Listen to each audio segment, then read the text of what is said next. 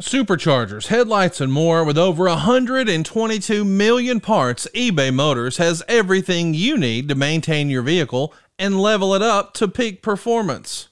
And with eBay Guaranteed Fit, your part is guaranteed to fit your ride every time or your money back. Stay on your A game with all the parts you need at the prices you want. It's easy to bring home huge wins. Keep your ride or die alive at ebaymotors.com. Eligible items only. Exclusions apply. See ebaymotors.com. Hey everyone, this is John Alba from The Extreme Life of Matt Hardy. Now, every single week on the podcast, you get to hear me and my buddy Matt Hardy talk all about the great wrestling stories from his career. And if you notice at the beginning of the podcast, we like to talk about the current happenings in the wrestling world. Well, that's not the only time all week long I get to do that. In fact, I've got a website I want to tell you all about. That is WrestlingAccordingToAlba.com.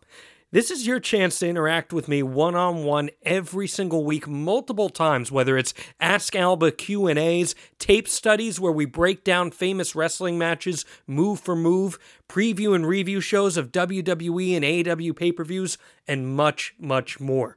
If you like my takes on wrestling, or even if you don't and you just want to talk about them in person with me, one-on-one, this is your opportunity to do so and join a great community of wrestling fans. Go to WrestlingAccordingToAlba.com now and join for as low as $4.99 a month. That's $4.99 a month, cheaper than your cup of coffee at Starbucks. And join me for some great wrestling conversation about all the fantastic matches that we are seeing week in and week out with some of the best talent in the world. That's WrestlingAccordingToAlba.com. NMLS number 65084, equal housing lender. Woo! As an adult, don't we all miss spring break? Nothing like taking a week off from all your responsibilities. Well, here's the next best thing for adults, a spring break from house payments. SaveWithConrad.com can help you get rid of all your credit card debt, just like that. We're routinely helping our listeners save $5, $6, $7, even $800 a month. And you don't need perfect credit or money out of your pocket to do this, but check this out, no house payments for 2 months at SaveWithConrad.com.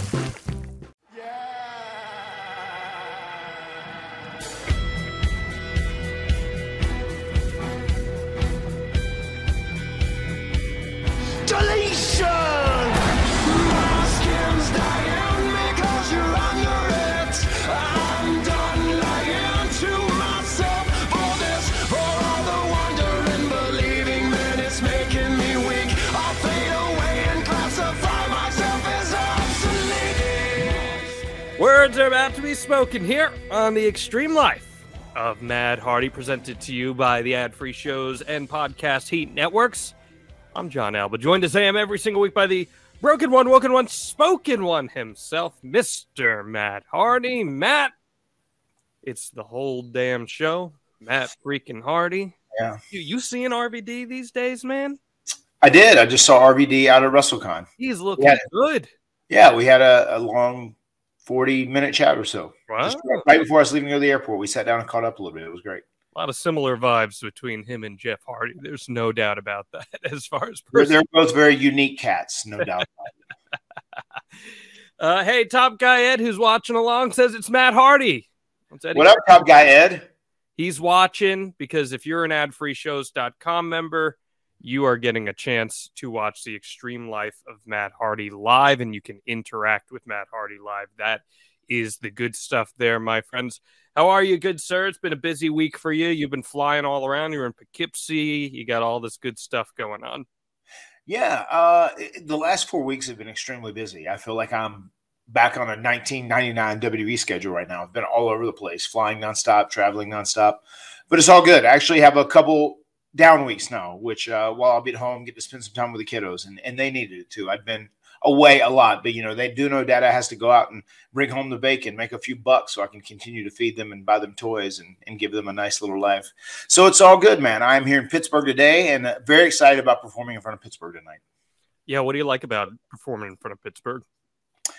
Pittsburgh is just one of the first towns that I got to work in when we first started on the road with WWE, when we first started touring and whatnot. So I don't know. It's always had a special place in my heart just because of them. Sometimes they can be a very tough crowd. Pittsburgh and Philadelphia both. Sometimes they can be very tough. They can be very judgmental of what they're watching in the ring. But the one thing I do seem to really appreciate about Pittsburgh is they're very good at like respecting guys who have put in their time and have almost, obtained that legendary status. So it's going to be exciting to be back, especially with Brother Nero here in Pittsburgh tonight. As we know, it is Britsburg these days. So your girl Pittsburgh, yeah, will have a chance to show up and show out there.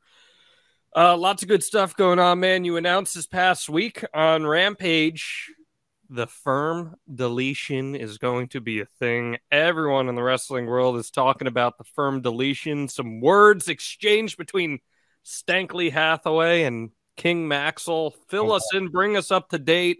What can we expect from the firm deletion?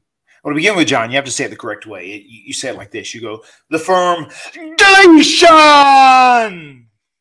So make sure you do it that way, from now on out. Got it. Anyway, it's going to be a lot of fun to go back to the Hardy compound. And I'm really excited to take 4-man teams, 8 people all together, and have a match on the Hardy compound. That's something we've never done before. We did a lot of stuff with Decay, where there were 6 people that were interacting with one another. Obviously, that being myself, Jeff, and Queen Rebecca versus Abyss, Crazy Steve, and Rosemary. But now to have 8 people out there, and the Hardy compound, it always promises to have cameos. It always has special guest appearances. And I'm excited for this one because I feel like it's going to be a little different than all the other ones. There's a lot of guys involved, but it's also going to be based in more of an AEW universe, I feel like, than any other cinematic match has been, because I get the fact that they are a more sports-centric type of promotion. So we're going to have some fun, entertaining moments. There's going to be a lot of great physicality, and it's going to be pretty brutal in many ways. A lot of spots that are going to take your breath away, but it's also going to be based in reality, which I think is going to be very good for the AEW audience. What do you make of some of the words exchanged between Stokely and Maxwell? I dug it. First and foremost, that's the best promo King Maxwell has ever cut. So he's obviously new. He's just kind of cutting his teeth, like literally he's cutting his teeth. He's just getting his adult teeth right now. But he's cutting his teeth as a promo guy, obviously. But for him to have that serious look in his face and for him to deliver it with that type of mentality and that attitude, it was just tremendous. Very proud of him. Kid's got a long, great future in the business. I'm just going to have him keep his feet on the ground, keep reaching for the stars. We got Keith joining us. What is going on, Keith? Ed says King Maxwell versus Stokely with a run-in from Senor Benjamin with a taser. You never know.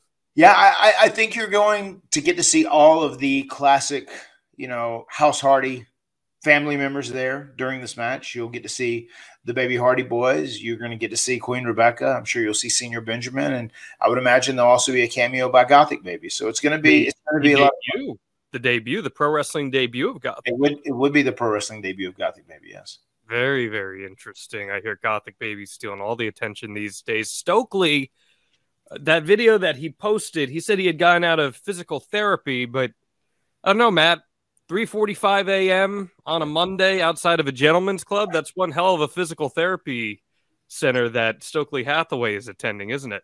Yeah, it makes me wonder if he's got if he walks into the strip club and there's a bookcase back there where he moves the book, like in House Hardy, and a secret door opens up where he goes into physical therapy. I dispute his story a little bit. I'm not so sure who's being honest. About this. So first off, does the locker room know Stokely as a Fanta guy? Because he made it pretty clear that he is known as the Fanta guy in AEW.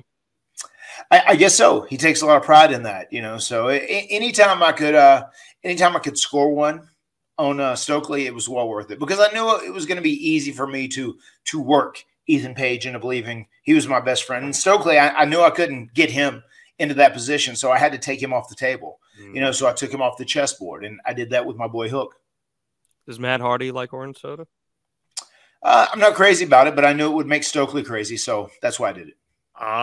So you leveraged the orange soda to your possession to upset Stokely Hathaway. Of course, yes. And it couldn't have happened to a better guy. Oh, I'm going to tell you this too, John. Speaking of Stokely, like King Maxwell's got his swanton down. He's about ready to max-ton Stokely Hathaway too. If Oakley gets in his way, he'll max-ton his ass. Just don't go anywhere near that dome of deletion, man.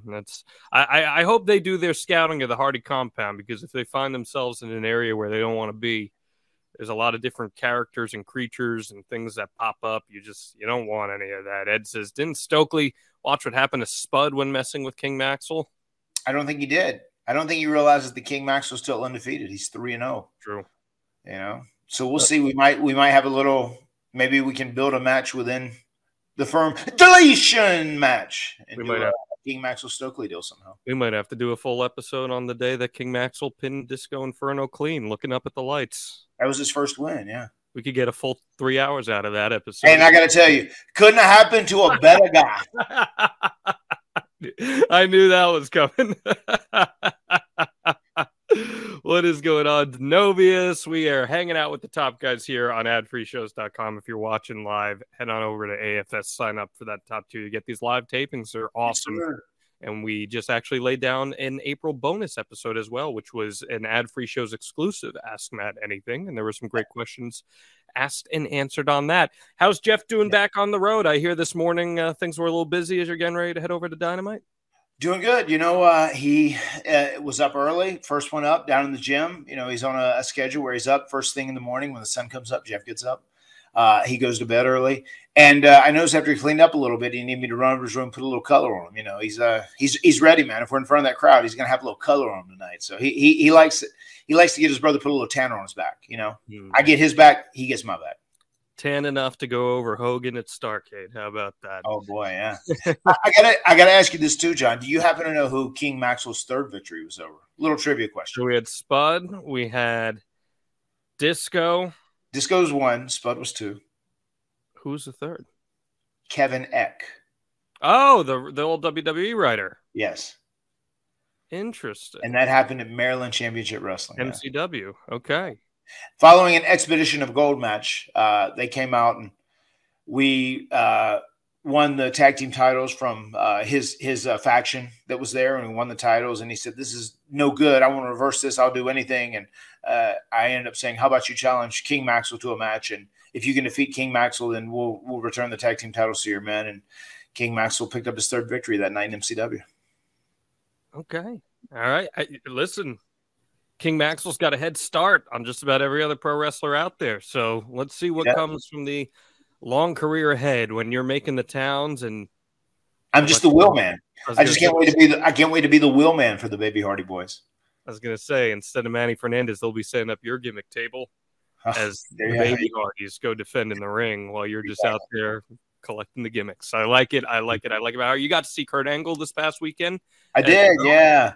Got to spend some good time with Kurt. And once again, the more things change, the more they stay the same. We both got in around 11 o'clock that morning to the hotel, and the promoter had got us early check-ins, but there were no rooms ready yet.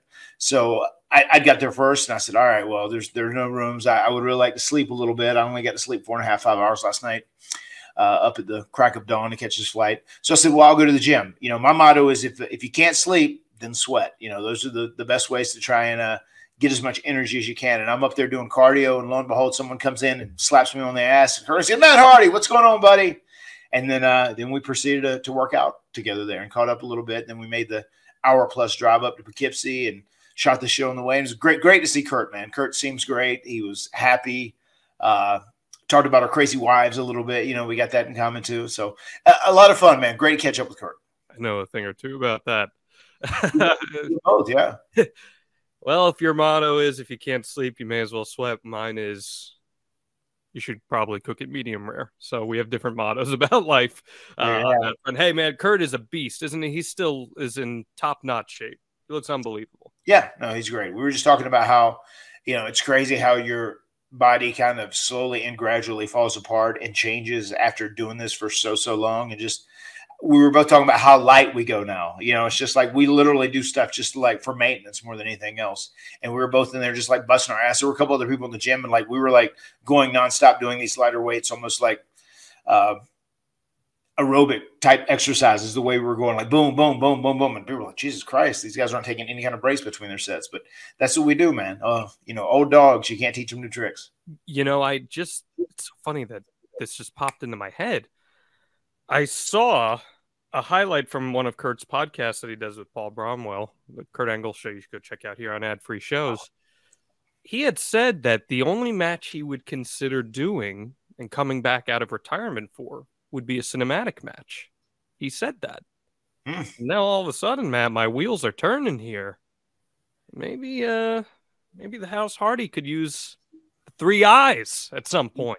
Yeah, as they say in the old wrestling business, never say never. Kurt Angle coming down to the Hardy compound for a cinematic match could be a lot of fun. I'd be down to see something like that. Oh, it's true. It's damn true. Matt. It's real. It's damn real.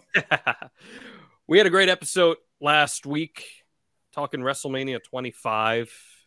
Any thoughts that you'd like to bow tie that all on after getting some of the feedback on it? No, I enjoyed it, and the people that checked it out really seemed to enjoy it as well. And I think I got to give WWE props where props are deserved. I thought they did a really good job building our angle. I didn't agree with maybe every single step of the way, but I thought they did a really tremendous job pitting us against one another. And I thought Jeff and I really worked hard to try and make things work. It's funny. One of the comments that I kept seeing all the time on the YouTube and then even on social media was, I didn't like this feud because I didn't like the Hardys fighting each other. And you're right, Matt. People love to see the Hardy Boys together. Yeah, I mean, they don't. People typically don't enjoy us working one another. That's why we took such a different approach, such a drastically different approach when we did the whole Broken Matt, Jeff Hardy / Brother Nero program back in TNA. We just tried to put a different spin on everything. But you're right. I mean, historically throughout our career, they don't want to see us fight one another. They want to see us fight together, and have each other's back. And that's what you guys are doing in AEW right now. And if you check out that Ask Matt ad-free shows exclusive, you'll hear some of the opponents that Matt said he would like to face coming up here in AEW. Well, this week we are talking about one of the most unique periods of your career in 2001, where for about a month, the Hardy Boys ran with the top dogs in the World Wrestling Federation, Stone Cold Steve Austin and Triple H, collectively known as the two-man power trip. It's going to be a great episode and a very interesting period of your career that I don't believe has ever really been talked about in long form, so I'm excited to get into that. But before we can, Matt Hardy, as we do every single week, I need you to please hit us with that Matt Fact. Matt Fact, Matt strangely enjoys mustard on a Cuban sandwich. Whoa, you're going to break the internet with that one. Told you. I teased that one on the Q&A we did. Please tell us more. Where'd that come from? Well, I didn't say I hate mustard. I said I strongly dislike it. I feel like mustard doesn't enhance like a burger or a hot dog. There's a lot of things I feel like it takes away from my experience whenever I have mustard on something. But I got to tell you, man, if I have a Cuban sandwich with all those ingredients, mustard just feels right on it, and it's tasty. I've never eaten a Cuban sandwich without mustard. I always get them as they come with mustard on them. So does Matt Hardy not strongly dislike mustard as much as we thought? Well, he just doesn't hate mustard. Strongly dislike is lesser than hate. So just to clarify. So when I see Jeremy Lambert write the headline on Fightful, it's going to be Matt Hardy has opened his mind on mustard a little bit? Maybe so, yeah. As you age, things change, and just my motto in life, much like pro wrestling, is never say never. Even with you, John, you've got to stay open-minded and be willing to change going forward. True. I mean, I ain't eating eggs anytime soon, but still, that's fair, man. Okay. I mean, maybe when you're 40, you'll enjoy eggs. Maybe you'll want your food medium at that point. You're medium. Who knows? Things change, man. Keep an open mind, brother. I ain't changing for medium rare unless the doctors tell me that I have to for the life of me, but that's okay. All right, man. I'm excited to talk about this topic because this was like height of my pro wrestling fandom. We're talking the aftermath of TLC 2, which we discussed in long form in our archive in our TLC 2 episode, extremehardy.com. Leave that 5-5-5-5-star review whenever you can. We got a few great ones this past week, so really appreciate that. How are you guys feeling coming out of TLC 2? You don't win, but there's no doubt that everyone in the pro wrestling world is talking about what a spectacle this match was. Yeah, we didn't the Hardys didn't personally triumph in the match, but the match overall was a triumph. You guys are the talk of the pro wrestling world coming out of it, and it's going to set you on a collision course with two of the biggest stars in wrestling at the time. Let's start by talking about the first time you came across both Stone Cold Steve Austin and Triple H. We'll start with Triple H. Your first match with him is June 26, 1995 on a Raw taping in Danville, Pennsylvania. These are your enhancement days, Matt Hardy. What can you recall about working with the man then known as Hunter Hearst Helmsley? We remembered him as Terrorizing from WCW, and we thought it was very cool that he was getting the opportunity to come to WWE and do a character that was similar, and he had a different name, whatever. He was the Aristocrat. And we always enjoyed his work, so I thought it was very cool to get to work against him. And he turned out to be a really solid, smooth, technical wrestler when I was in the ring with him. So it was always exciting for us to wrestle these guys, and I think more than anything else, we wanted to do everything that we could to make them look good. So we'd keep getting booked back, and we would have an opportunity to one day work there full time. That was always our goal in those matches. The Connecticut Blue Blood, then. Yes. Hunter Hearst Helmsley. What did you think of the Victorian character that he had? I was okay with it. I mean, I you know me, like I loved the character era when I was growing up, especially being young. I mean, I'm the guy who did Broken Man Hardy. Obviously, I love the character stuff. So I dug the Papa Shango, the Undertaker stuff, and I just thought him doing that blue-blooded aristocrat deal was a lot of fun. Austin, on the other hand, your first match with him is about a year later. We are approaching the 27th anniversary of it, April 30th, 1996, a Superstars taping in Des Moines, Iowa. I actually had a friend recently, and I pinged you about it. He reached out to me about this match. He had been watching it, I guess, on a tape that he had.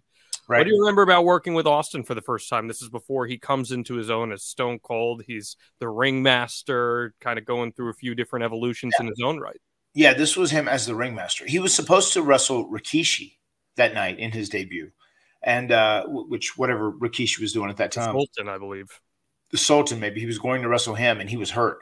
So I ended up getting the call, which I thought was cool. And we had a little more time than typical, than we would have typically for an enhancement match in that day and age. So it was okay. And it was cool to wrestle with him because, once again, we knew him from WCW. I greatly enjoyed his work as Stunning Steve Austin. So it was very cool to get to wrestle him on his debut. Austin had to change a lot of his style once he got hurt and had the neck injury. But back in the early to mid 90s, people regarded him as one of the smoothest workers in the industry. What do you remember about his work rate at that point? He is, I mean, in something, he can be classified as smooth, but like I have a description of ways I kind of categorize people in pro wrestling. See, I thought Triple H, of the two of those guys, was smoother. Steve Austin wrestled more like an animal, where he was kind of wild and unpredictable, but also the match came off a lot more legitimate, like very realistic. Like he didn't choreograph his moves. He wasn't smooth in everything he did. He was very aggressive and very physical with stuff. And I feel like I am kind of a mix in between both of those. Like I like to be able to be smooth and like technical and really crisp in whatever I'm doing, especially if I'm wrestling around someone or whatever. But I also like to have that ability to be very rough and almost make it look like an animal where it looks more like a real fight. That's interesting to hear that, because my observation as a consumer was his style was a lot more technical and smooth until he had the neck injury with Owen back in 1997, in the summer of 97. And that's when he kind of changed into fighting more like an animal and being a little more aggressive, which obviously that would have been more around the era when you would have started to work with him more consistently on the back end of Austin's career when he changed. But what do you say to that about him having to adapt on the fly and kind of change the way he worked? And how do you credit that to his sustainability at the top? I mean, that's what wrestling is. That's what life is. It's about adaptation and about changing and doing what you need to get the most out of whatever period of your career or your life you're in. I think there's a lot of parallels in both of those. And I do kind of agree with your assumption. I think he probably was a smoother wrestler back then, coming from Stunning Steve. And I really think a light bulb went off in his head whenever he started first doing Stone Cold, and he realized like the more rough and the more violent and the more unpredictable it looked, I think it was better for that persona as well. So I think he really embraced it. And of course, working with that neck injury, I mean, that also gave him all the motivation in the world to wrestle more of that style. Yeah, when he becomes the Stone Cold Steve Austin character, From 1997 on, he becomes the most over person in the entire wrestling world. Right. What do you attribute that quick ascension that he had and all that success to? He was in the perfect place at the perfect time, and it was the perfect guy in that spot, because the whole thing with Vince following the Brett stuff and Vince became the heel. I mean, I feel like the regular man really identified with him more than anything else. You have a boss that is a hole of the ass who, you know, is talking down to you, and everybody wants to like slap the shit out of their boss. Everybody wants to like give the boss a piece of their mind. And he was someone who was able to do it. And I thought the way they played off one another was perfect. The Mr. McMahon character to the Stone Cold Steve Austin character, that is really what drove people behind Steve. And Steve was the perfect guy to play it. He did it. He seemed like the everyday working man with the way he dressed, the way he talked, the way he spoke, and even into the way he wrestled. He was just like the everyday normal dude that was out there like whipping ass. I really appreciate your breakdown of that, because while I agree that Austin deserves a ton of credit, I'm not sure Austin even gets to that tippy top level without the Vince McMahon, Mr. McMahon character. It was the perfect foil.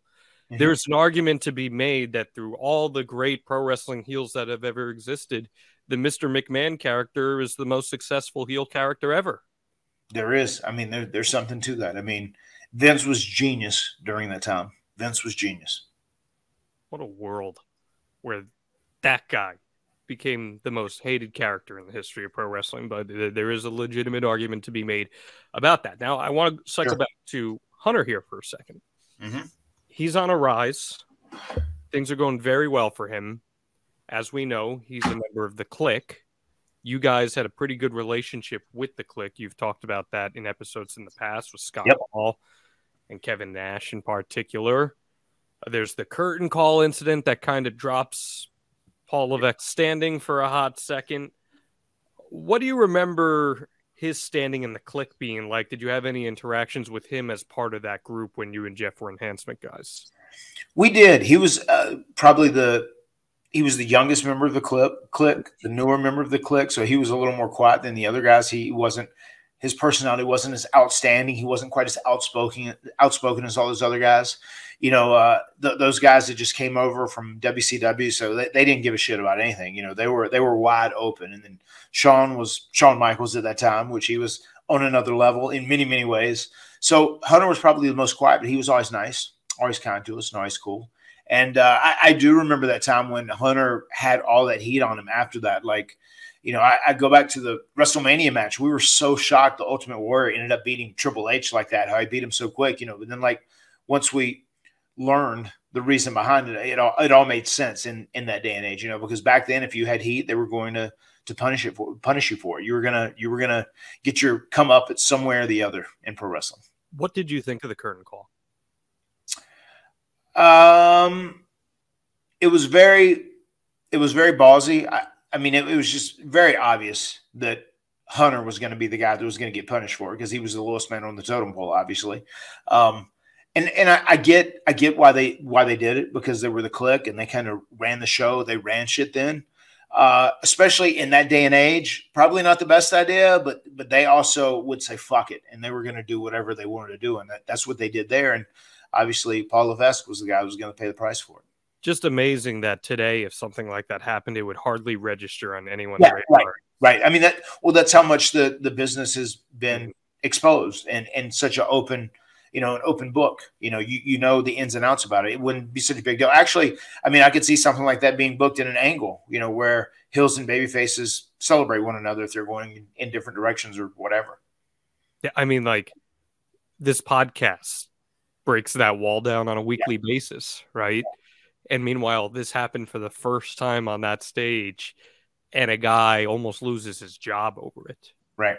Which is pretty insane to look back on, especially where Triple H ends up by the end of his career, because his rise to prominence is almost the complete opposite of Stone Cold's. Right. He comes through the McMahon family, which, as we know, turns into a real-life relationship with Stephanie. When do you remember him first starting to run with the McMahons in real life, and what was his perception backstage during that time period? I got to say this. I mean, first and foremost, it was gutsy for Trips to be involved in the curtain call. And I'm sure he wanted to because all those guys were close like brothers, right? You've got, Razor and Diesel. They're on the way out going to WCW. Shawn Michaels is the guy in WWE at that time, untouchable. He ends up taking all the heat for it. And I mean, he was in the doghouse for so long. I mean, I give him massive credit because he had to scratch and claw and dig his way out of this hole. And you can tell that's almost like a defining point, but behind Triple H, because he was in such shit and he had to dig himself out of so much stuff to get back into a position of relevancy that I know he held that deep. And that's probably why he was such a driven political figure. Like once he gained that power, because he's like, no, I've been fucked over. I will not get fucked over again. I'm going to protect my territory and my stuff every single step of the way. And that's probably a big motivating factor behind why he became who he became.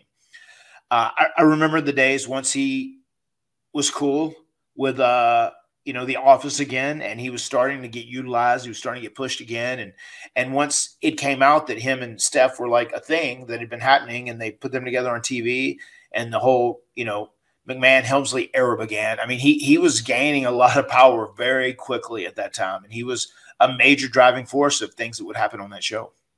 It's amazing seeing Paul Levesque's entire career trajectory where he has everything you just said, then just recapped, to getting to where he became, to then becoming this like purveyor of the indies and promoting that indie wrestling style and breaking that fourth wall furthermore with wrestling and challenging what WWE can be. It's pretty remarkable, that character arc, isn't it? Yeah, and it also goes to show how much he truly loves the art of professional wrestling. He really, really does. I mean, from day one he did, and that really shows how he stayed modern and he continued to evolve and continued to adapt, and just the way he tapped into the indies, which, that's not something Vince would necessarily do, but that's something that Triple H was strongly motivated to do, which I totally respect him for. Well, I've got a place for everyone to tap into the indies, Matt Hardy. And of course, I'm talking about Fight. And we want to help you here on the Extreme Life of Matt Hardy. Hook up with Fight, because Fight Plus is the ultimate digital platform for live sports and entertainment. And Fight is now offering a free 7-day trial at tryfight.com. I'm hopping on Fight like every single week. You can find a ton of JA content there. But there's thousands and thousands of hours of independent wrestling content as well. Fight Plus is packed with premium live events schedule, over 1,000 hours of live action every year, a library of more than 4,000 on-demand hours, plus exclusive content. Fight is a great partner of ours at the Extreme Life of Matt Hardy and ad-free shows. They support us. They support me. So let's support them. Give that free 7-day trial a try, and you'll be a member for life. That's tryfight.com, tryfite.com. Amazing how much is at your fingertips with something like this, isn't it, Matt? It really is. And a week free, how can you not try that? Give it a try, guys. Do it for a week free, and I promise you'll love it. A week free and then a wee fee. That's how Matt Hardy likes to rock and roll these days. Rumor and innuendo has it. So that's a good way to encompass everything that Paul Levesque's got going on there. I would like to ask you this, because there were so many major players at that time. We're talking 99, 2000, 2001, WWF defeats WCW. How critical were Austin and Triple H in particular in carrying WWF over WCW? And where do you feel that Triple H fit in that pecking order of top guys? I mean, I feel like once he got the opportunity, and I'm sure Shawn was rooting for him as well. Once he got the opportunity to do the DX stuff with Shawn, when it was Shawn, Hunter, and China in the beginning, that's where he really started getting out of this shitstorm he'd put himself in and starting to rise back to relevancy. I mean, I think they fit huge. Stone Cold, I think he was the face of WWE then, as Stone Cold Steve Austin. He was the guy that was behind the helm of the ship. You also had The Rock, who was a megastar at that time, who was a hugely influential person on, helping WWE tip the scales when it came to WCW. And then DX, which included Hunter and Shawn. I mean, those guys were massively important to winning the Monday Night War. I think it's Austin at the top, probably Rock number 2. And then there's probably an argument to be made that Triple H was number 3 or 4 in that pecking order. What say you? Yeah, I mean that's almost the same order. I even went back a little further, just when Triple H first started climbing out of the hole, when he was doing the thing with Shawn. But yeah, Triple H was a big deal, especially once he got established and everything went on with him and Steph. I mean, he was a huge factor in WWE winning the Monday Night Wars. I don't think it can be understated how great of a heel he was too. Like when he really hit the game character. Yeah. I just think of Jim Ross just absolutely hating Triple H in character and just, you bastard. Yeah, like he was so great in getting him over as this big heel. I think Triple H is right there at the top and sometimes gets overlooked for how important he was in helping get a lot of baby faces over at that time. And also, just he can't leave his name out of the conversation too. Undertaker was a big deal. Sure. I think Taker's there, Foley's there, and even Kurt's kind of knocking on that too. WrestleMania X7, though, significant moment that would alter the course of wrestling history, quite frankly. Austin turns heel. He aligns with Vince McMahon and Rousey winning the WWF Championship from The Rock. Mm-hmm. It's one of the most controversial booking decisions ever, and it's something that Austin himself actually pushed for. He was looking to do something different. Yeah. What was the reaction to Austin turning at the time among the locker room, especially with The Rock headed to Hollywood? It was interesting. I mean, Steve really was confident in himself, and he thought he could make this thing work, and I like that mentality. I like the approach of trying something different and new. I mean, you have to always change, you have to always evolve, right? But just Stone Cold became a character that was so beloved. It's very hard to get him booed, and that was going to be problematic all the while through that. I mean, to me, it feels very similar to Jeff Hardy. It would be hard to make Jeff Hardy a full-fledged heel and have people want to boo him because he is just such a beloved character, and people connect with him in a way that they do with very few people. Stone Cold was that way too.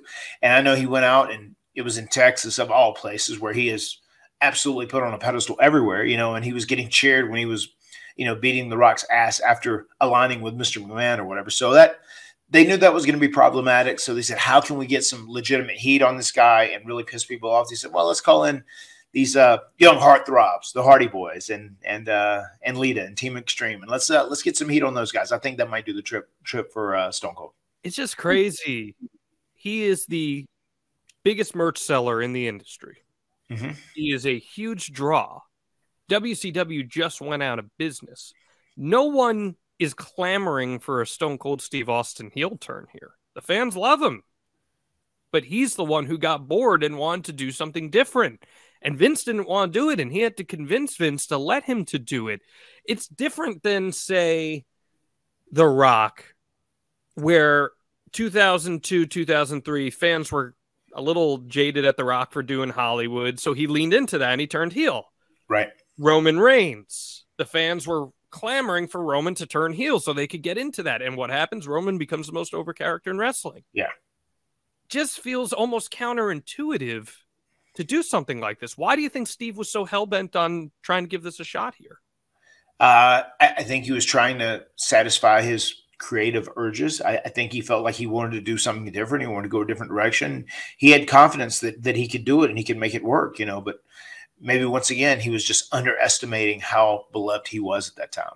And I respect the effort that he wanted to try it, but just like looking back in hindsight, I mean, he wasn't a guy that was polarizing. He wasn't getting the Cena reaction or the Roman reaction, the half and halves. I mean, he was getting holes of cheers night in and night out. So he wanted to roll the dice and try something. And looking back in hindsight, I think we can all say it would have probably been better if he did stay as a babyface. It would have been best for businesses, the WWE officials often say. Yes.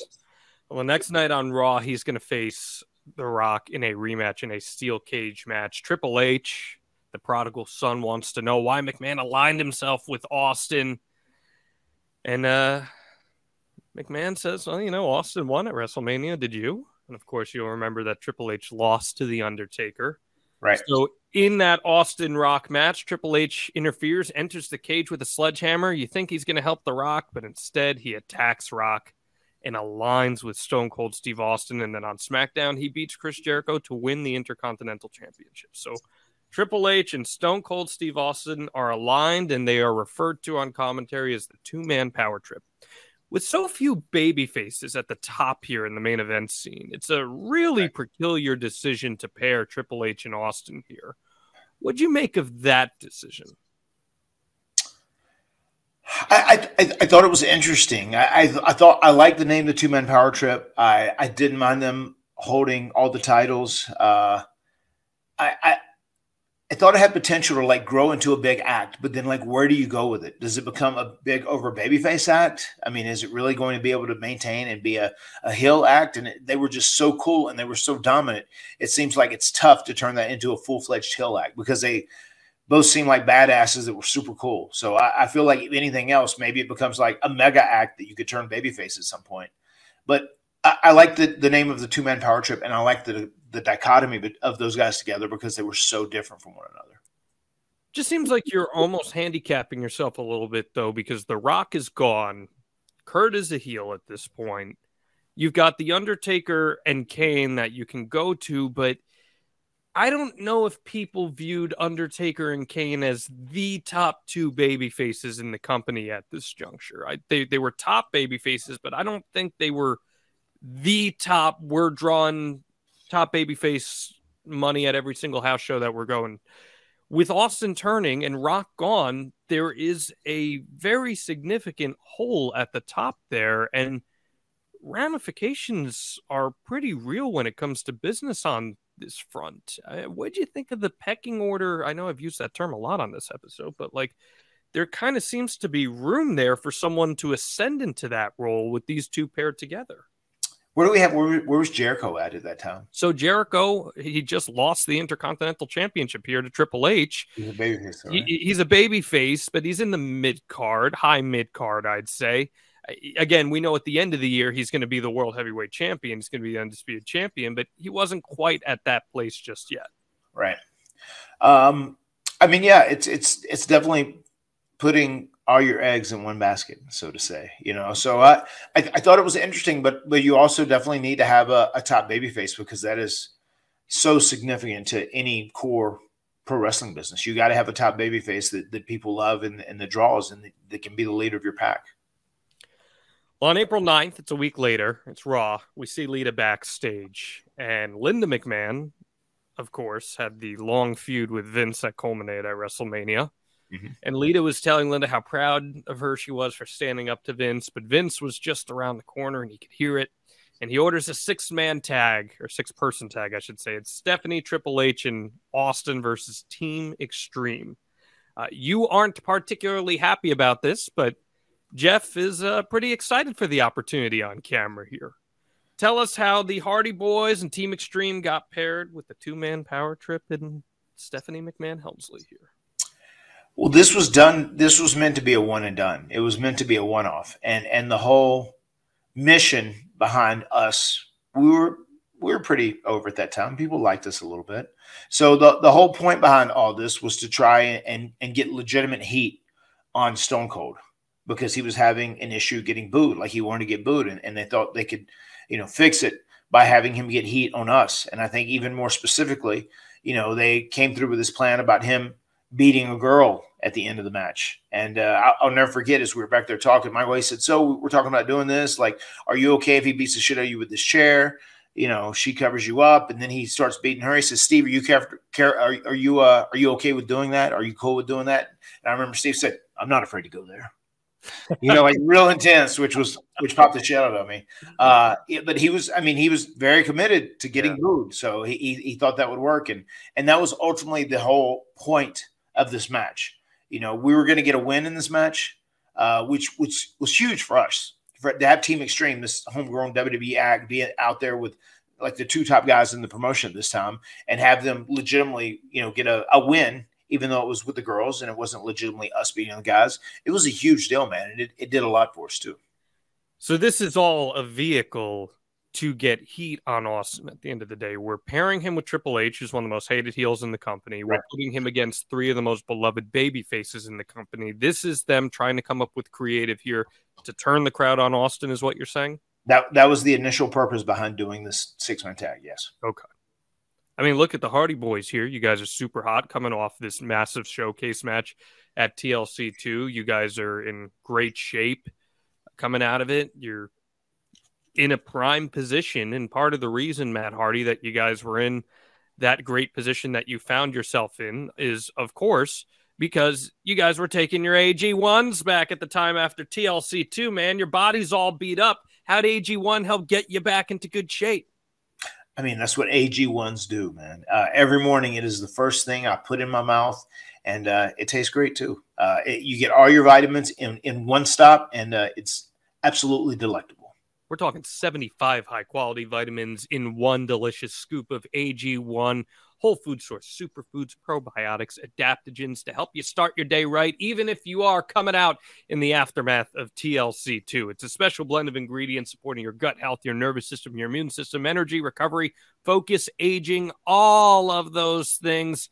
And thankfully, it's lifestyle friendly. Whether you eat keto, paleo, vegan, dairy-free, gluten-free, or you're a pro wrestler on the road trying to scratch up whatever you can from Arby's, Athletic Greens is there to help you out, containing less than 1 gram of sugar with no GMOs, no nasty chemicals or artificial anything, still tasting good and supporting sleep quality and recovery. And Matt Hardy, I know you value those precious hours of sleep on the road, do you not? More than you know, John, more than you know.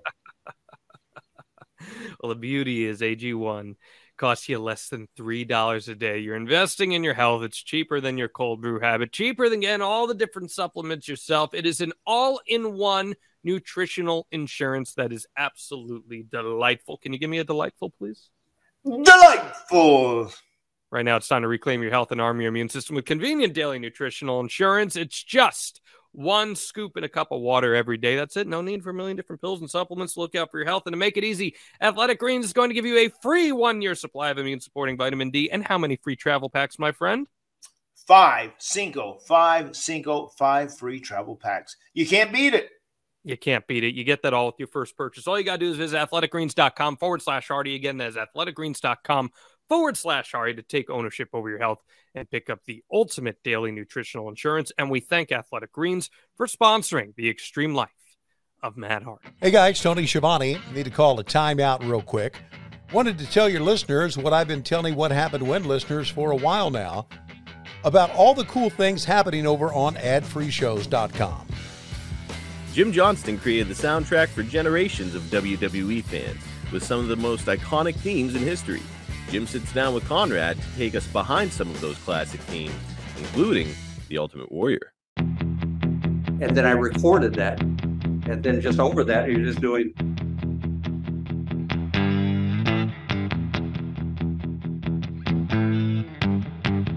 You know, it's so simple, but that's what felt like him.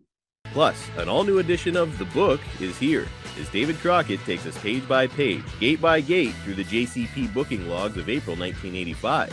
On Sunday, April 14th, you start the day with a 2 p.m. show in Richmond, Virginia, 43 grand. An hour later, Asheville, North Carolina kicks off, and it's another 63-63.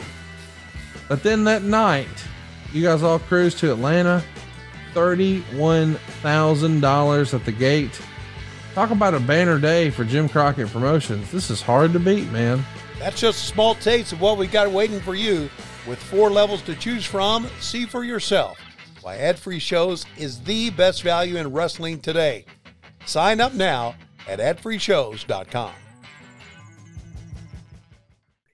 Afford Anything talks about how to avoid common pitfalls, how to refine your mental models, and how to think about how to think. Paula, while certainly you can mess up on $1 million a year, it is far less likely than it is on $30,000 a year. Right. I would meet wonderful people that were struggling with a budget that was super tight. It was 100%. You need to make more money. Make smarter choices and build a better life. Afford Anything, wherever you listen.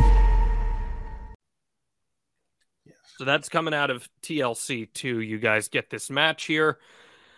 Were you guys excited for this opportunity? Did you recognize that this was going to be a pretty big deal here for you guys and your, I'll borrow Matt Hardy term, your equity in the company? Yes, we were both very excited for this opportunity. And we got buzzed on it a couple of days before they were going to do that Monday on Raw, and then it was going to be the main event. So, yeah, we were really psyched and pumped for it. Michael Hayes is telling you guys that? Yes. Okay. Here's Dave Meltzer's recap of the match. I want to read back some of it here.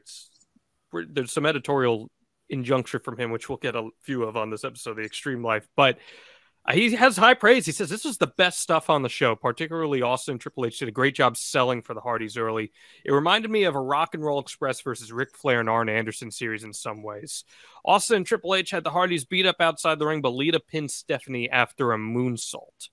Triple H then stomped the hell out of Lita, gave her a pedigree. Austin laid out both Hardys with chairs to the head. It was pounding Matt to death on the ground with chair shots. Lita got up and covered Matt to protect him. Austin started killing her with chairs to the back and then driving the chairs into her stomach when she turned over.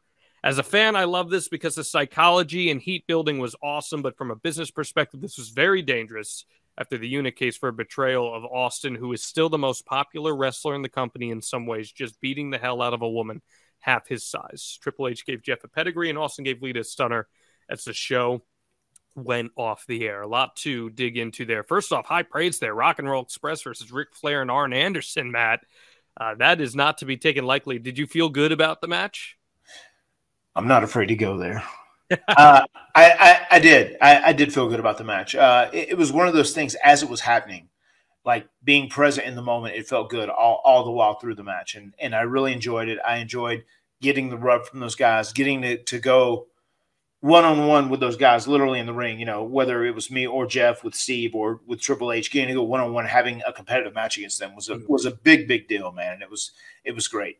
One thing that doesn't get mentioned a lot is at the end of this match, as it went off, they continued to beat us, and this crowd in Boston filled up the ring with trash, and it was very like reminiscent of the NWO days. You remember those days where they would get so much heat? Of course, the trash start flying throughout the ring. That happened in Boston that night, and that was one of the coolest things about that. And I think that was probably the exclamation point on that night that got this whole thing extended following that. You know.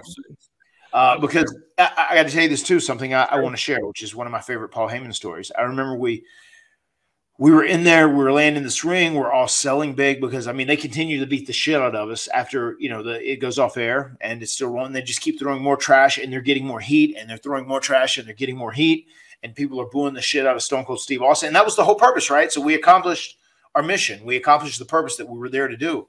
And they come to the back, and I remember we come back through, big hugs from Steve and Hunter. They were super happy with everything. You guys good? And we're like, yeah, man, we're great. You know, we're on cloud nine. We're super happy with everything. It was great. And I remember Paul Heyman was sitting over there, kind of just like biding his time, and he waited till we finished our conversation with him, and he like looked at me and he's like, Matt, and we walked off and we went down a hallway for a second. He said, I've got to tell you something. He said, what you did tonight, it was absolutely incredible. That heat that you guys got, the way they were filling the ring with trash. He said, what happened tonight with the Team Extreme was the biggest thing that happened in pro wrestling since the NWO.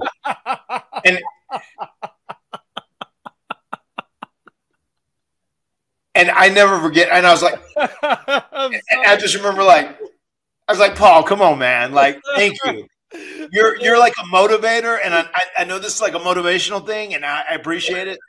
But like, thank you. I'm very proud of that. I was like, you don't have to hit me with ECW motivation. That popped me so much just because it's like known within the industry that Heyman will exaggerate to the nth degree to really get someone motivated and whatnot. Motivate somebody. I mean, that's why ECW ran for so long. You know, if people wouldn't get paid, that payday will come in. It will be 10 times the value of what I owe you, you know. And it's great. I love that. Like, once again, I loved working with Paul Heyman later on. I always had good interaction with Paul Heyman. I don't have great things to say about Paul Heyman. But Paul Heyman was someone who knew how to motivate talent. And I got a little piece of that motivation. But I'd been around the block long enough by this time. I was like, thank you, Paul. But come on, man. Like, thank you. That is very kind of you. Thank you. Thank you. I appreciate the compliment. What a worker. Oh, that's so great. That's awesome. Paul Heyman is possibly the best worker ever in the history of the business. I would agree with that. That's great, though. That's much awesome. Love to you, Paul Heyman. That is an awesome story. I love that. That encompasses Paul Heyman perfectly. These are the great stories you get here on the Extreme Life of Matt Hardy every single week.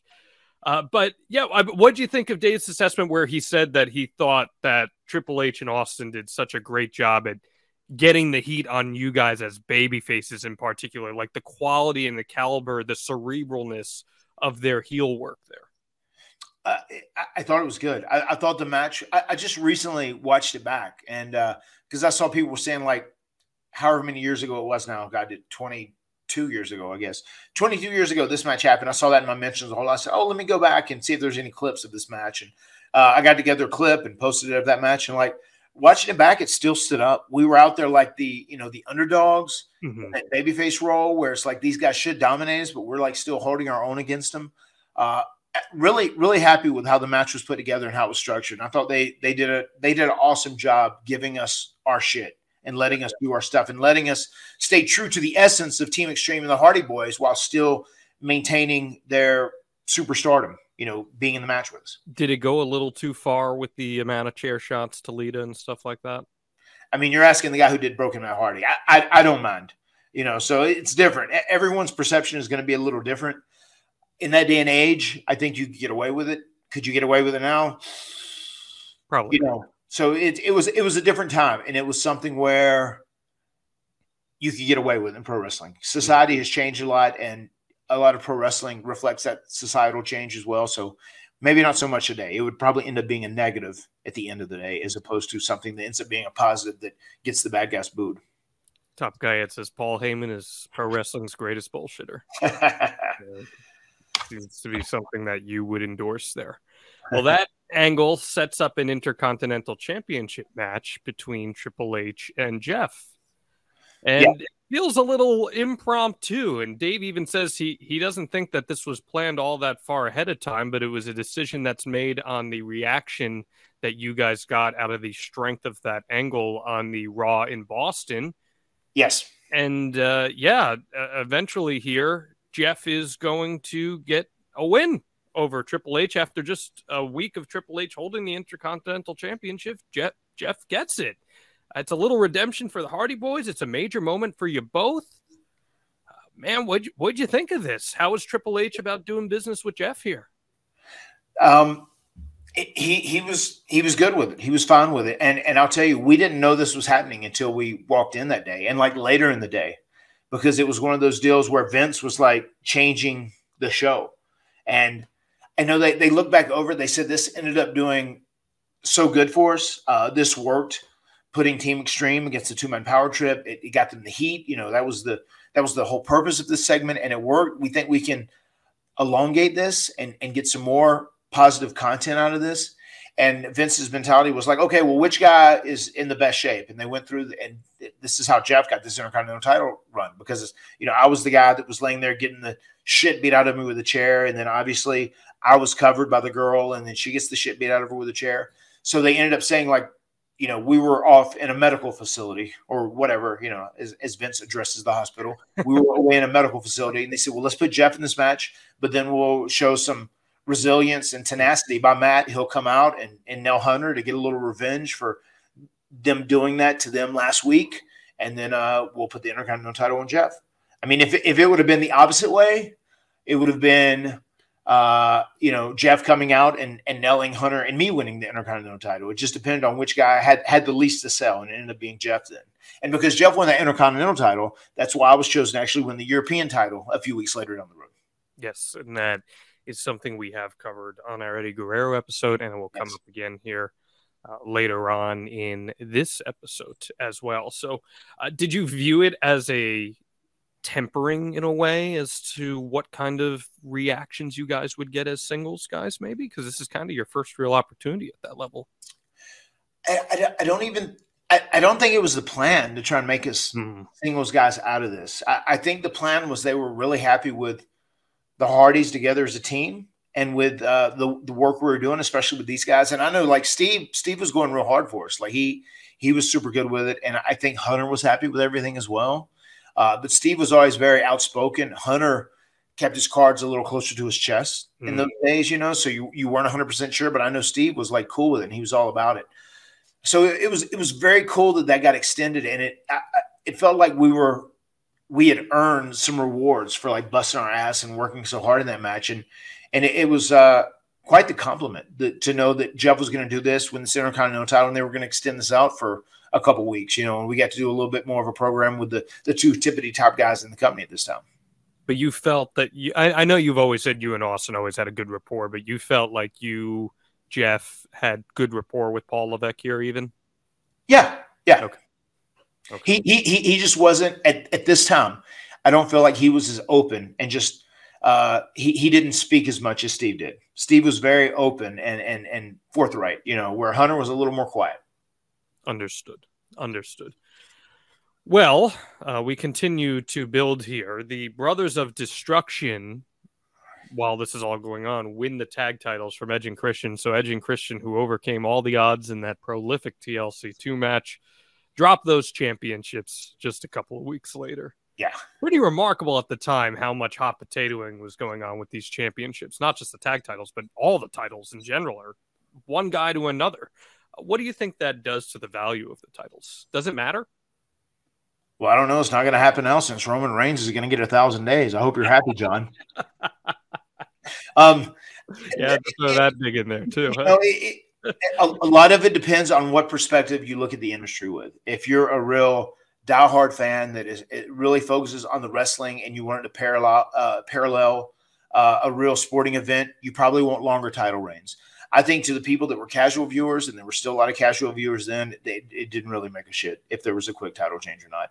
And it kind of pushed forward the story in what you were building. And I think them trying to put, everything on Triple H and Steve at that time was okay. And I can see the purpose and intent behind it. How can you take the title off Roman Reigns, man? He's living that top guy shit life, He's out there on the road every day. He's got to stay in good shape. He's got to look like a main eventer. And he's got to eat like a main eventer too, Matt Hardy. And now we want to help you do the same here over at the Extreme Life of Matt Hardy with our friends over at Factor, our newest partner here with the Extreme Life of Matt Hardy. Matt, how often do you actually get a chance to cook as a professional wrestler who's on the road all the time? With my insane schedule between family and work, not very often. So there's nothing better than having a Factor meal and being able to put a little heat on this thing and eat it. It is delicious and one of the most tastiest meals I've ever eaten. Factor is America's #1 ready-to-eat meal kit, and it can help fuel you up fast with ready-to-eat meals delivered right to your door, even if you live in the forest like Matt Hardy. You'll save time, you'll eat well, and you'll tackle everything on your to-do list, whether that is errands or making the towns like Matt Hardy is. Are you too busy to cook this spring? Are you out there trying to hit AEW house shows and TV tapings? Well, with Factor, you can skip the trip to the grocery store, skip all the chopping, prepping, and cleaning up. Factor's fresh, never frozen meals are ready in just 2 minutes. All you got to do is heat and enjoy, then get back outside, get back on the bus, get back in the car, get back to whatever you're doing, and enjoy life. Are you looking for some calorie-conscious options this spring? I know you are, Matt Hardy. Hey, you feeling slim these days? You feeling good?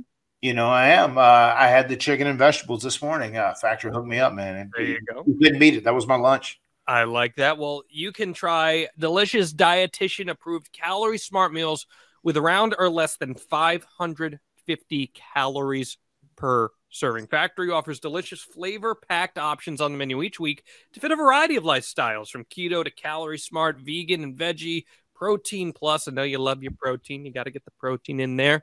These meals are prepared by chefs and approved by dietitians, and each meal has all the ingredients you need to feel satisfied all day long while meeting your goals. With 34-plus chef-prepared, dietitian-approved weekly options, there's always something new to try. Plus, you can round out your meal and replenish your snack supply with an assortment of 45 add-ons, including breakfast items like, ready for this, Matt Hardy?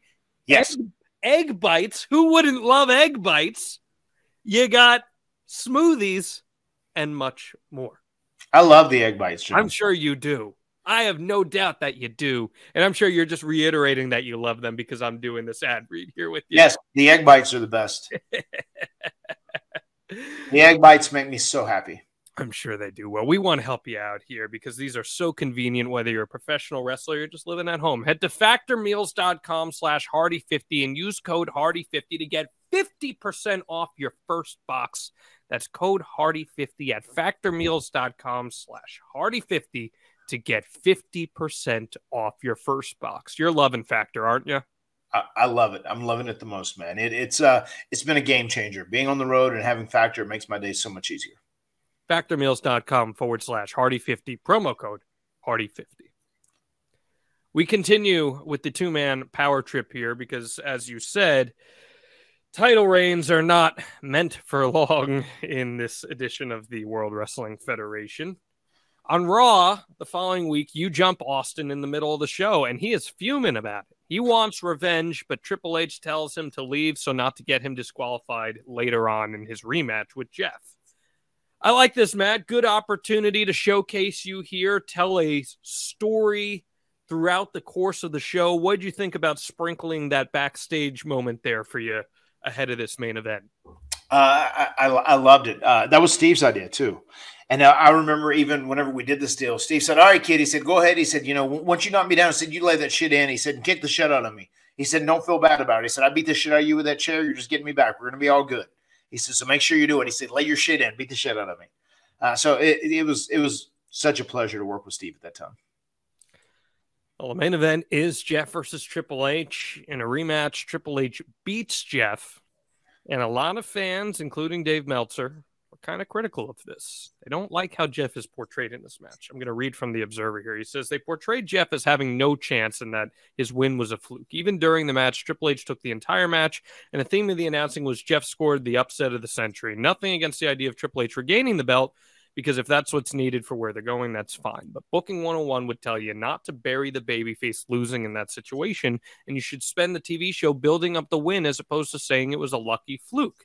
And if the heel goes over clean, then said heel should sell his ass off to prove that the previous win wasn't a fluke. What do you think about that?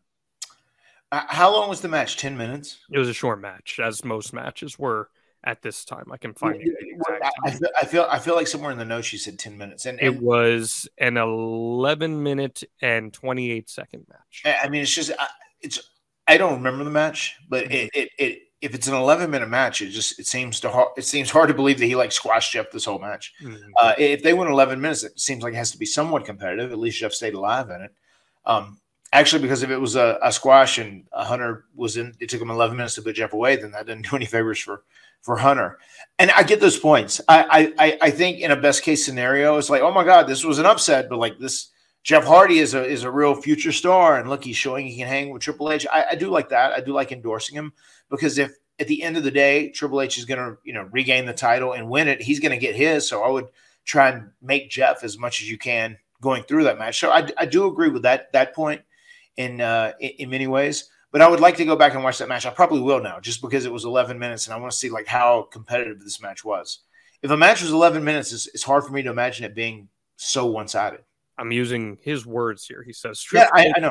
He says, Triple H treated Jeff as a jobber and pounded him the entire match. Jeff got one comeback after hitting Triple H with the title belt, since no mere punch had any effect. He got a near fall after that with a missile drop kick, but missed a swanton. Austin beat up Matt backstage. Lita couldn't decide what to do, but decided to go back and help Matt. But Austin confronted her on the ramp. While this was going on, the new production crew borrowed by WCW missed the pin clean with a pedigree, as if Jeff wasn't treated like an enhancement guy for 10 minutes and talked about like he has no chance with the big stars for 2 hours, then puts on a performance to convince everyone that is the case, then loses his belt clean after a few days, proving he never deserved it since he didn't win it clean. Jeff having that title reign and working with Triple H those 2 times helped Jeff. I mean, there's no ifs, ands, or buts about that. But I've definitely got to go back and watch this match, because I am positively intrigued now to see how well Mr. Meltzer's review matches up to the actual match. There's a big beatdown going on, and then The Undertaker and Kane, the Brothers of Destruction, the new tag team champions, are there to help make the save. With their inclusion, Matt, this kind of says to me that it's like, all right, this Hardy Boy experience was fun, but it's time to shift gears and reintroduce some of the major players back into this. What's the sentiment on that? I mean, we were happy to get any time with them. If we would have just had that one match, we would have been happy with that match, and it would have helped us, but we got a little more out of it, because we got to work with them for a few weeks. And I thought it was cool that we were still being put in that mix, and also Edge and Christian all kind of being elevated into this match with the Brothers of Destruction and Stone Cold and Triple H. So it was still cool, man. It was, once again, it was a win for the Hardys. On Raw the next week, Taker and Kane are jumped by Austin and Triple H to start the show. And later in the show, the heels, Austin and Triple H, are cutting promos on the crowd. And they're antagonizing Taker and Kane to come out, knowing that they were injured. Instead, you guys come out. Austin and Triple H laugh at you guys based on how the previous week's episode went off the air. And Taker and Kane made fools of us, John. They just made fools of us. They just laughed at you. Then Taker and Kane came out anyway, and they got run off. So you guys just kind of stood there and got laughed at. Interesting little segment. It does set us up for our main event, though, which is Edge and Christian, Austin and Triple H versus The Undertaker, Kane, you and Jeff. The match ends when Stone Cold Steve Austin gives you a stunner and Triple H pins you. Classic Matt Hardy looking up at the lights. How about that? Give you the heat. Give me the heat. Now, there is an interesting note here that I'll get to in just a second, but what did you think of this match? It only goes 7.5 minutes, but it is the main event. It was cool to be in that spot once again of the main event, and also to be teaming up with Undertaker and Kane against Edge and Christian, our fellow brethren, who we build each other up through all these tables, ladders, and chairs contest, and to be wrestling against the two-man power trip again and kind of be like the featured match on the show. Yeah, that was a compliment for us, and that was once again us in a good spot, and it was going to be a positive for us. As far as the finish of the match, it ultimately ended up being fine. It changed a lot throughout the course of that day. The finish changed a few times. That's what I was going to ask you. So Dave says the finish was changed that day. Not sure what the original finish was, but it may have been Taker using the last ride on Austin and Matt pinning him. Match had very good heat, and it was a good match. So Matt Fact or Matt Fiction, you were supposed to pin Stone Cold Steve Austin at some point. I don't know if that was the specific finish. It could have been, because Steve did. Steve was a fan of us, and Steve wanted to help elevate us. I know that could be. I can't say that's Matt Fact because I don't know, but I do know there was one time where politically even Stone Cold and Hunter saw things differently in many ways. And I remember there was one time, like a few changes happened during the course of that match. And they said, oh, well, we're going to change it. We're doing it this way now. Oh, we're going to change it. We're doing it this way now. And I remember one time they came out and said some sort of change to us. Some runner or agent or producer, whatever, came out and said, well, this is what they want to do now. And I remember Steve said, shit. He said he went there and changed it. Hold on, let me go back and get this changed again. So like I know there were times where they kind of had different thought processes, and they would probably both be going back and forth and speaking with Vince, and figured their way was the best or whatever. So I do remember that instant. And I was like, wow, these guys, they're the tag team champions, the world champion, the IC champion, but still, like, they're still both really politicking hard to get their shit in. So I don't know. Could it have been me pinning Stone Cold after Undertaker? I could see Steve being cool with that. Especially just to give us a little something after they dominated us in this program or whatever. But I don't know. I do know the finish of that match changed several times. There was talks of babyfaces going over, there were talks of the heels, talks of the babyface, talks of the heels, and then ultimately the finish ended up being me eating a stunner. As someone who's pretty selfless himself, with now paying it forward to a lot of the younger guys, we've seen it with your work with Private Party, and you're doing extensive business with Ethan Page here and making sure right. a guy like him looks good. What did it mean to you at the time to see the top guy, Austin, really being in yours and Jeff's corner here and giving you guys some support?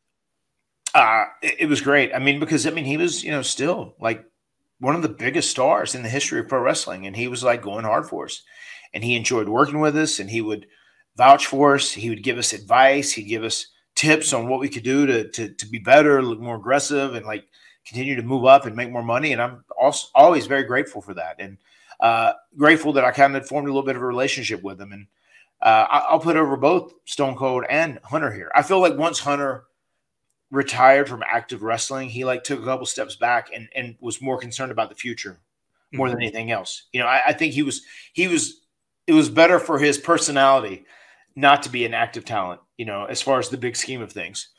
But Steve, I remember whenever the whole broken Matt Hardy stuff was massively over, and we left TNA and we went to Ring of Honor and showed up and beat the Bucks for the tag team titles. And I remember when we were in Vegas and like Steve hit me up and called me, and he like kind of wanted to know the details on stuff and said, I like this shit, how it's different. And I had a great conversation with him, and I was kind of explaining what was all going on. And the lawsuit and what are the chances we end up going back to WWE. He said, like that, I think that'd be a good play, if you end up going back to Vince. And that was great, and much respect to him for that. Mm-hmm. And then even one thing I'll say about Triple H and Stephanie, I know like when my second kid, Wolfie, was born and we were working at WWE, and sure, we were hot doing the whole Broken Mad Brother Nero thing. We came back. I remember they sent this amazing care package, and I actually put it out. It was so nice, and it had to be so expensive too, and it was from those two specifically.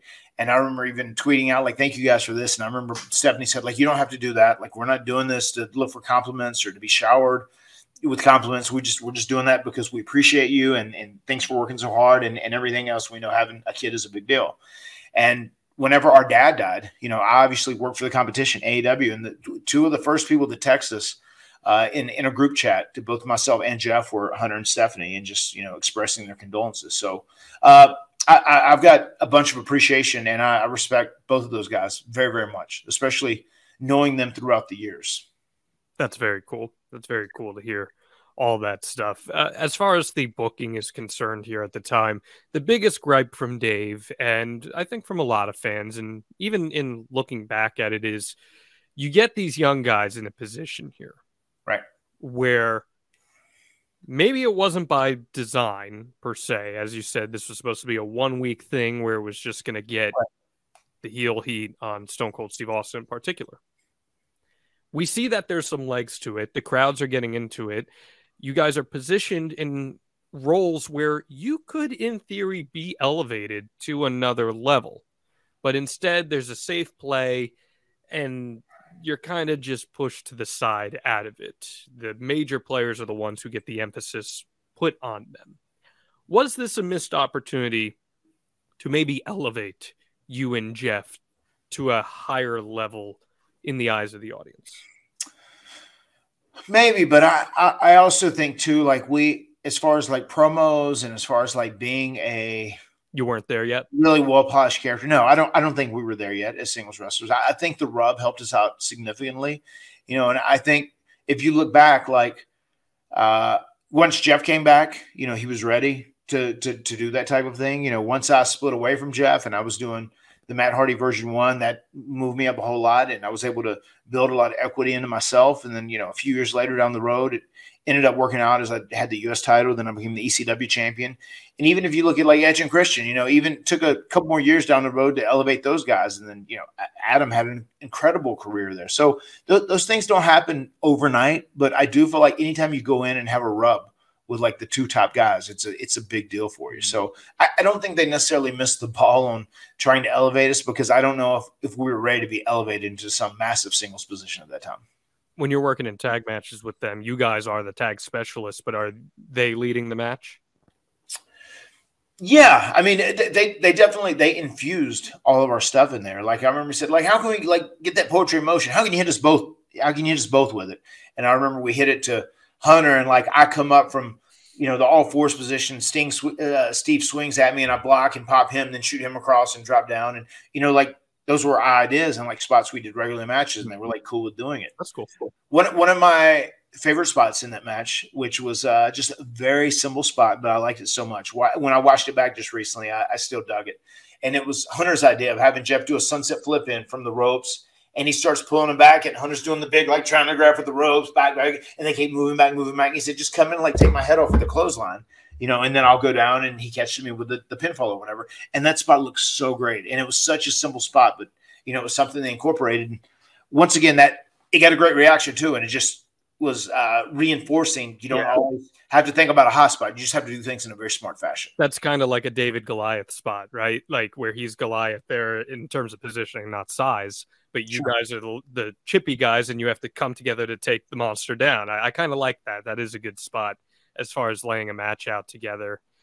You do win the European Championship, as you alluded to, against Eddie Guerrero at the next night's SmackDown taping. That's covered in our archives if you'd like to go back and listen to the Eddie Guerrero episode. What would Eddie say about putting you over, Matt Hardy?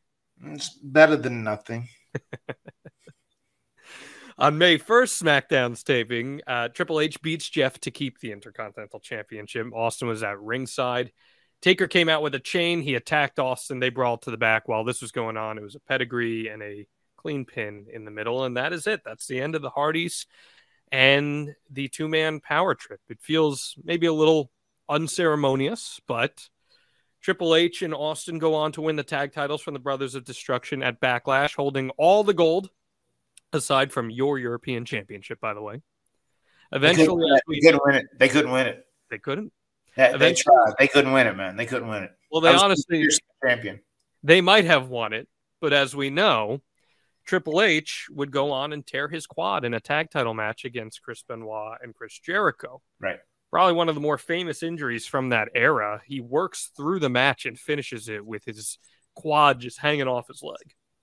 What do you guys remember about that night and kind of the vibe around that? Because this is significant. Not only did we turn Stone Cold Steve Austin heel, but now we're losing Triple H as we're about to launch into the invasion angle. I remember there were a lot of people extremely concerned with how bad Hunter was hurt. He seemed like he was hurt pretty bad, but he toughed it out. Big props to him for doing that and finishing the match. I think they were very concerned because, as I stated earlier in the podcast, like they put all their eggs in one basket, with the two-man power trip, and now you don't have that happening anymore. So that definitely changed a lot of plans, including us like walking into a TV and finding ourselves in a four-way TLC match, which was TLC 3, the Forgotten TLC 2. That was a result of that Triple H injury. Which is an episode that we're going to get to soon here on the Extreme Life of Matt Hardy, the Forgotten TLC 3 match, which will be a lot of fun to talk about, and I'm excited to do just that. Give me the verdict here, Matt Hardy. Were you and Jeff elevated in any way from this feud with Triple H and Stone Cold Steve Austin, and what did you learn from it? We were definitely elevated. I mean, could we have been elevated more? Yeah, probably we could have. But like anytime you are working with these top talents and you have a competitive contest with them, especially in the mind of casual fans, there's like, wow, these guys can hang with the top guys. So it was good for us, beyond a shadow of a doubt. It was definitely good for us. What'd you learn from it? I learned a lot of things, even in chatting with Steve there, just to be more aggressive. Like during that period is when he said, like in your comebacks, he says, why not, instead of like throwing a punch, you throw a pretty good punch, but why don't you just take someone's head off with the clothesline? It looks a lot more vicious, and I think the more vicious it looks when you're coming in doing that comeback, when you're trying to get a reaction, the better it is for it. And once again, he really emphasized about working smart and being aggressive and physical, and some of the things Michael had said, he like reinforced, like people have to believe you can really whip someone's ass. So, your punches and your kicks, your strikes, they need to look good. Like it's not always about like these hot spots. You build in certain moments that are going to be remembered in a certain way, but like your work needs to be really solid, and people need to think you're aggressive. They need to think that you can really whip someone's ass, and they wouldn't want to get into a fight with you. And, once again, I took those things to heart from him. Let's get to some Ask Matts before we wrap things up here on the Extreme Life of Matt Hardy. You can send them to us at Matt Hardy Pod on Twitter and Instagram, and then on Facebook, the Extreme Life of Matt Hardy, and Matt's personal Facebook page as well, Matt Hardy Brand. Let's get Top Guy Bobby. Says, what was it like planning a match with Triple H and Stone Cold Steve Austin? It was easy. I mean, they told they were both so over. They were both big stars. I think they really dealt with like telling very simplistic stories in the match. And I think the match, much like you said before, it was these two young upstarts in that 6-man tag or Team Extreme. The girls only come in at the finish of the match, by the way, if you go back and watch the match. You want to see these two young upstarts, the Hardy Boys, try and survive against Triple H and Stone Cold Steve Austin, the two-man power trip. And I think that's what they were doing. It was almost like you said before, it was a good analogy, John. It was like, a David and Goliath. We really aren't supposed to win this, but can we survive this? And not only do we go out and we survive and we like fight our asses off, we also end up winning at the end of the day. Matthew Podcast Network wants to know, who in Gorilla wanted Lita to get the hell beat out of her in the ring with chairs from Austin, a pedigree from Triple H, and a stunner? Did Lita want this, or was it obligated by Vince? I want to say this was a Michael Hayes concoction. First and foremost, I think it was, and he probably pitched it to Vince, and I guess Vince had approved it, and Steve was cool with doing it because he was just looking to get heat. He was very, very driven to get heat, and everybody was on board with it. There was never any point where someone wasn't on board or nobody even thought twice about doing it even. Broken Matt Hughes asks, who's stiffer, Triple H or Austin? The Animal, Stone Cold Steve Austin. You know, Steve was just much more smooth and technical. And one of my favorite memories in that match is we do a deal where I come in and I make the comeback on those guys. I do a double clothesline to them both off the top. I pop them both a couple times. And then I focus on Steve, give him a few shots, and I go to shoot him into the ropes. He reverses, and as I come off, he grabs me by the head, and he aggressively throws me over the top rope to the floor, right? You know, and I'm just going to land on my feet, and then we continue fighting there. I remember it was so crazy because just like he grabbed me and it was so like, oh, like rough, like an animal, like a gorilla grabbed you. And he slung me out of the ring and I went over and I like landed on my feet and was able to keep my balance. But by the time I landed on my feet, he was already on his feet outside. He'd already rolled underneath the bottom rope and was like punching me in the face. I was like, what the fuck? Like, how did this animal get out here so quick? You know, he was just so aggressive. And he still moved very fast, especially in that period. Even watching that match back, he was moving pretty fast, especially for the level his injury was. He was still fucking kicking ass in the way he was moving. Mike asks, do you look back at this as a missed opportunity to have had a lengthier feud that would have established both yourself and Jeff as main event players? If so, did you pitch anything that would have prolonged it? I mean, once again, it definitely helped us. Could we have been elevated more? Yes. Could we have maybe made it a little bit longer? Yeah. But the ultimate plan was to get to the two-man power trip and the Brothers of Destruction when it was all said and done. So we were just happy that we got a little rub off of those guys.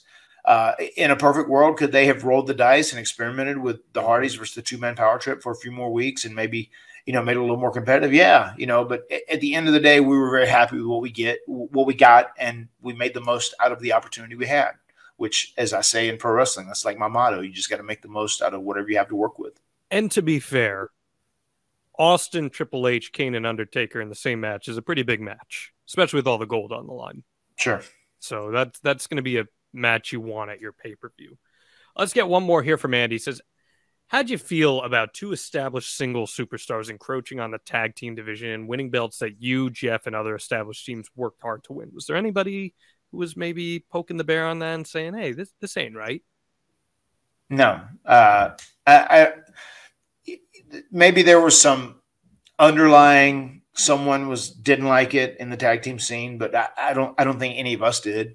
When I say us, that's like myself and Jeff and Edge and Christian. I mean, we got it. The whole deal was to like elevate them, to make them seem like the toppest of the top tier superstars they could possibly be. And that was part of the mission, part of the objective. And they felt they could do that by them having all the gold that makes the two-man power trip more elite than anybody else there. So I see what they were doing, and as a promoter, I could see myself doing it as well. So I don't hate it. This is a good episode, Matt. Anything else you'd like to add on the two-man power trip, Triple H and Stone Cold Steve Austin? No, man. That was covered in very, very much detail. And enjoyed revisiting those days. That was a real fun period. It was very fun to get to work at the tippity top with those guys. I would agree with that. It was a fun period of time to watch. Next week, we are going to be covering the follow-up to our WrestleMania 25 episode, which is Backlash 2009. What can people look forward to with that one, Matt Hardy? Yeah, whenever they say go out there and break a hand, Jeff took it literal. We took it literal, man. We will break down that match in full. And we want to hear what you think of the extreme life of Matt Hardy. We do. The way you can do that is to head on over to Apple Podcasts, Spotify, and how many stars are they leaving us, Matt Hardy? 5 5-star review. Like this one. 5-star review every single week. If you enjoy the podcast, if you can feel the love and the passion that we put into each one of these, and if you enjoy our content, please give us that 5 review. It helps us out a lot, and it helps us to continue to build our brand. We got this great review from BMW 11102. Says, this is the podcast team you'd want to enjoy a beverage with after a long day. Thank you so much. Go. Matt has the assortment of beverages, by the way. Says, just seems so likable and easy to get along with. Great team. Another darn good podcast episode. Jeff Hardy versus Matt Hardy at WrestleMania 25 was something I remember very vividly. I also had one older brother, so we related so hard with the Hardys. Seeing the brothers turn against each other was surreal, let alone the magnitude of circumstances as to how we got to WrestleMania. Jeff Hardy's WWE Championship win is a match I've watched probably 70 times. It's my wrestling happy moment. Matt's chair shot was the shot heard round the world for me. Great feud, great time in wrestling, great episode. Pretty cool review there, Matt. That's a great review. Thank you so much for that review. I appreciate it. Yes, thank you so much for that.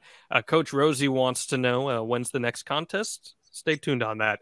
We'll be announcing details of that. Dan Savage says, thanks, gentlemen. Just joined ad-free shows last week. Love it so far. Welcome to the ad-free shows family. Dan, welcome to your first live taping of The Extreme Life of Matt Hardy. Thank you for joining us, Dan.